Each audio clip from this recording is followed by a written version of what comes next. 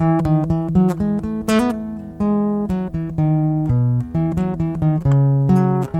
again, my brothers and sisters.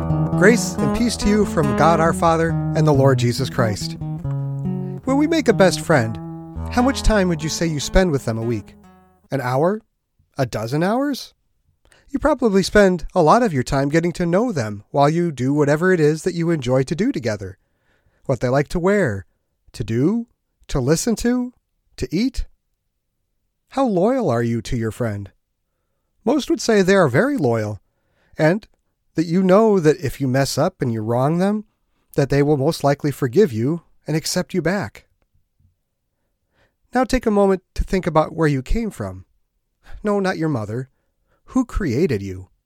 Who picked out your personality, your features, your bizarre desire to eat dill pickle chips with chocolate ice cream? God did that. How do I know? He told me. The prophet Jeremiah speaks the word to us in chapter 1. Before I formed you in the womb, I knew you. Before you were born, I set you apart.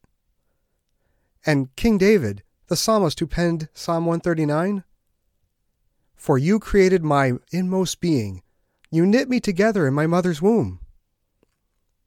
Not only did God create you, He took your punishment for you when you messed up, when you broke the law and sinned against the King of the universe. He paid your way into eternal life, and then He sent His Spirit to you to give you the faith you need in Jesus. Yep, He has done it all for you. If that isn't love, I don't know what is. Going to church won't get you into heaven. Going to a Bible study, or even reading your Bible every day, won't get you there either.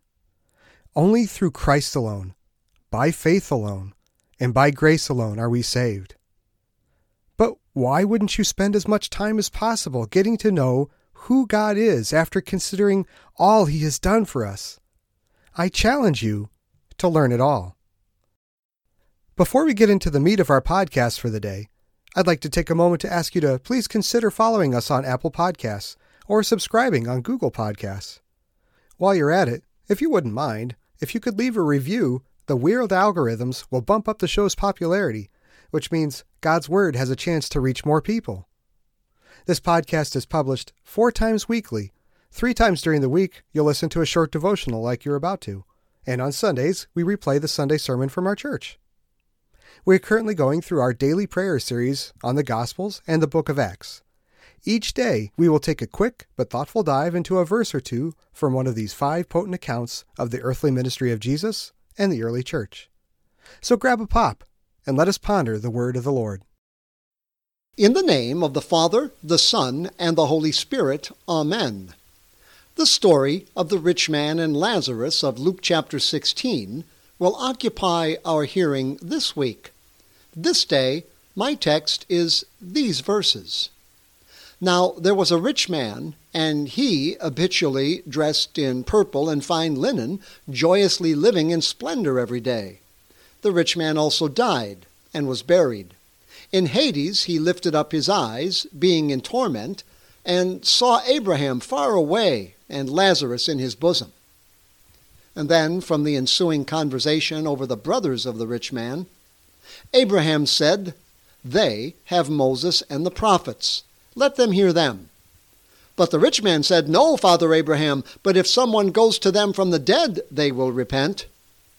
This is my text. In the name of Jesus, Amen. Unbelief. Unbelief is the faith of the unbeliever. Unbelief needs no truth of God, nor word of God, nor God himself, because the unbeliever's faith is unbelief. God may or may not be, to the unbeliever, what of it? Upon what, then, is the heart of the unbeliever set? Well, if not on the one true triune God by his word, then there is only one other place to go. Unbelief trusts itself. That person must trust himself. And what can the person do to establish himself before his fellow men and before God, if God exists? Where will he go? Will he not chase success? Will it not be to him the economy. Does this always mean hoarding and never sharing or helping or donating? Perhaps, but perhaps not. Does this mean that one becomes the evil rich who will step on anyone to become so? It might. It is just as likely that the rich will support a charitable cause, and actively so, live an outwardly moral life, faithful to spouse, children, job, be law-abiding, tax-paying, and a good community-minded good neighbor.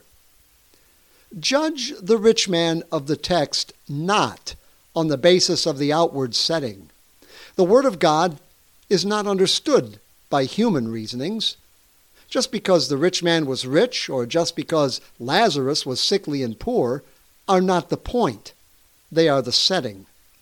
The reason the rich man ended up in the torment of hell after he died was not because he was rich in worldly goods, and not because he didn't help poor sickly Lazarus. He ended up where he did because he dismissed the Word of God, the Word of Moses and the prophets that Abraham pointed him to. What did that Word of God proclaim? The one and only Savior from sin, death, and eternal torment, Jesus.